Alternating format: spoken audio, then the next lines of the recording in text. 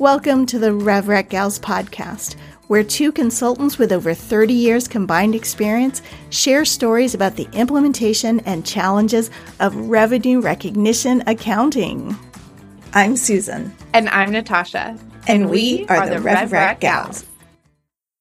Welcome to this episode of RevRec Gals. This time we're going to continue with our discussion about SSP and delve more into the stratifications and the methodology and how we come up with those estimates that we then use for allocating revenue.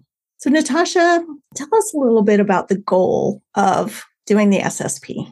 SSP stands for standalone selling price, which we've probably gone over before, but really we're trying to capture here, what do you actually sell this for? And so I always start with, what are your selling practices and how do you reflect those selling practices in your SSP? What are you actually selling this for? So that's where I start, is if you talk to your business side of things, what are they doing? How are they selling it? How is the sales structure set up? And see if we can capture that in the way we analyze the data. Yeah, and a lot of times what I see is a company will have maybe slightly different price lists or selling practices on a regional basis. So that right there will tell me that's a potential stratification, especially if they have different price lists, because then you definitely are starting with different prices. Yeah. And so, if our goal is to really capture the way that the company actually sells its product, and if, a customer comes off the street to buy it, what in all likelihood is the price that they will get, really have to capture those stratifications and the differences in the way in different departments or categories that the company's selling their products. Another one with the different selling methods is the resellers, reseller versus direct, because typically you'll give a reseller a better discount so they can make some money too. Yes. And so there's lots of different stratifications, but even before getting into the details of stratifications, there's also different stages of product offering. So when you have a new product offering, you might have different selling practices than for a product offering that you are end of lifing. And maybe you're doing certain sales promotions to promote a new strategic initiative, or you're changing your selling prices because they're not working for you. Maybe you're not able to reach the market that you want to. And so I think all of those selling practices need to be captured in the way that you look at your SSP. And then from there, diving into those stratifications. Yeah, one thing we've talked about in the past is this SSP analysis is a tool, but it doesn't always give you the answers. So in your example of a new product or an end-of-life product, new product, you just don't have any history. So thinking about, is there a comparable product line that you expect the selling practices to be similar to? And for sales promotions, is this a short-term promotion that's just going to be a small blip on the numbers? Or is it going to really impact your SSP for that period? And is it temporary? If it's temporary, maybe you're just adjusting it now, but not for future quarters. Yes, it's temporary, but it's something you do on a recurring basis. You do it regularly. Maybe you run promotions once a quarter, and it's something that should be considered as part of your analysis. Yeah. I've also seen companies where they've completely overhauled how they sell in a certain region. There was no history to go to because history was under a different methodology. And so we had to then come up with estimates and expectations based on what we thought the salespeople would discount and what practices would get approved and how we would sell, and then monitor it for a few quarters to see if we needed to change those estimates. You bring up a great point, because you're talking about a situation where you really have to project into the future without any history. And let's be real, if any of us could do that perfectly, we'd be cajillionaires. But when you're talking about working with sales on these new initiatives, by definition, a sales organization is going to be optimistic and potentially aggressive with their estimates, because that's what makes them great salespeople. It's not what makes people great accountants, though. And so working with sales to figure out, okay, what are your projections? What are you anticipating? What is your strategy and your approach is a starting point. And then exactly what you said, monitoring it. Well, first of all, applying the accountant's eye to what their to what their projections are, which they might not love, but that's just our job. So that's what we're going to do. But then monitoring it closely, maybe more closely than you do with the rest of your population, to identify, are projections on target? Do they need to be adjusted? Are they making sense? And really sort of babysit that population at the birth of a new strategy or a new product. So as we're talking about this and looking at what we want to have in our stratifications, there are some things we have to look at and think about, like if we have too many stratifications. If we're going down and trying to stratify by product, that's probably not going to get us enough data. And a lot of those products are going to have similar selling methods. And so does it even make sense to go down to that level? So typically what I've seen is people will start at a high level, say, okay, we have different selling methodologies across region or by resellers, and then start to look at the data and decide, do we need to stratify further? I, like you, have had clients that want to maybe start at a more granular level than necessary. But I'm with you. I like to start high level, as high level that makes sense. If there's a very obvious stratification, if you know anything about the company, you'll know they work regionally. Or one other very common one is the direct to consumer or sort of online part of a business where it's click through and there's not a lot of pricing variation. And then you might have a general business or medium, small business, SMB group. Actually, I see sort of that small business and then mid-market and then enterprise. Most companies have some version or variation of those same things. It's hard to ignore because if you have a $10 million contract in your enterprise, that's going to be priced differently than small mom and pop. That's $1,000. It just is. And so you start as high level as you can while not ignoring any super obvious stratifications that just make sense with the business model, whether that's region or customer type or anything else, depending on the business model. Well, and the flip side of that is if you go too high, you end up not having good results either, because it'll look like you have multiple price points, or, the curves may be too flat or the range is too wide. And so you have to kind of reassess. And this is very much an iterative process. We'll start somewhere and we'll take a look and say, oh, does it make sense to look at by region? Does it make sense to divide the products in this manner?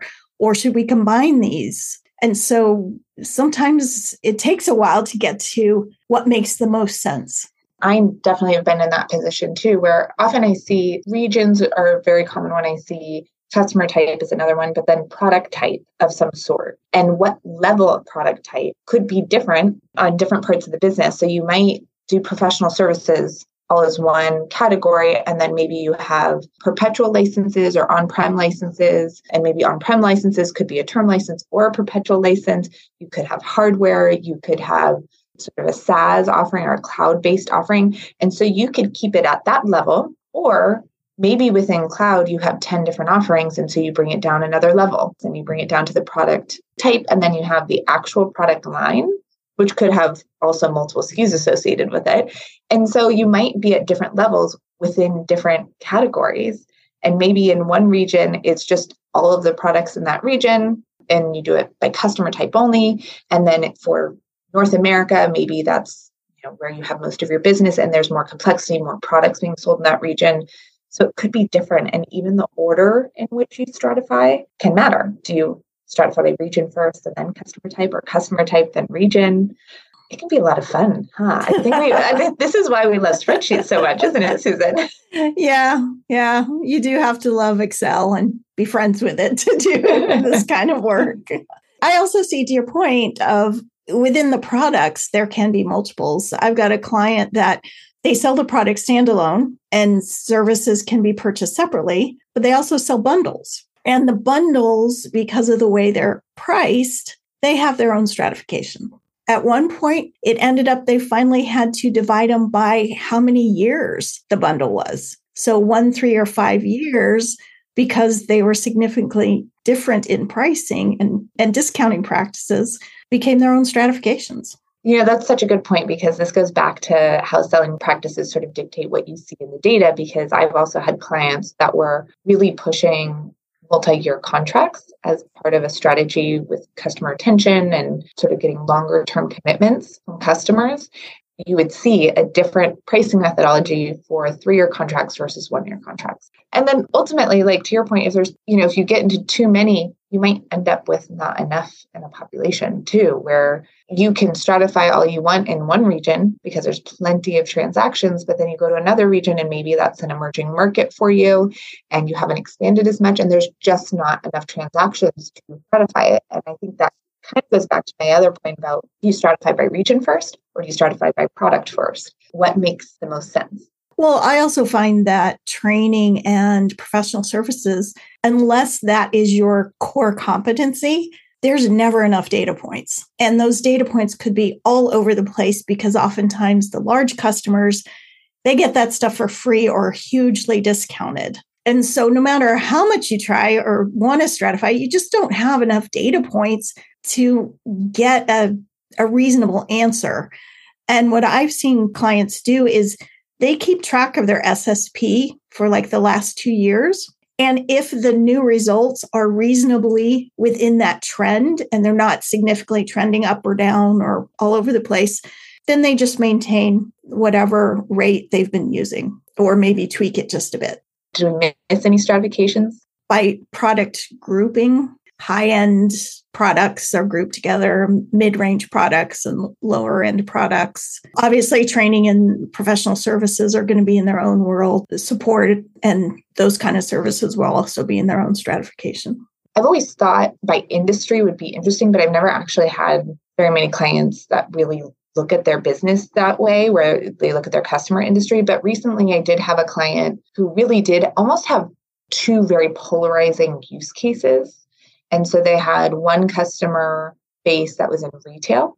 The nature of the pricing in retail was different because the nature of their product offering was based on sort of the number of records on a particular website and then also the number of times you interact with that website. And so you'd have a retail situation where there's tons of people interacting with this website. And then you had this other use case, which was more of like a research institute where you'd have fewer users, but a lot more records. And so the pricing for those 2 groups was wildly different because they want to extract as much value as possible.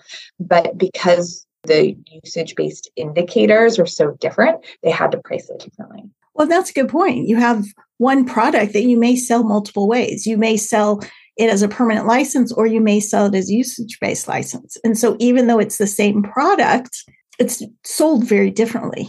And I think we sort of touched on this previously, but just figuring out your data and what SKUs belong in which group, because if you are selling things differently, how do you come up with a stratification that appropriately captures the same types of products, the same types of selling practices, but also differentiating enough to reflect those different selling practices? And it really can be a little bit of art trying to figure out how to normalize all of those things.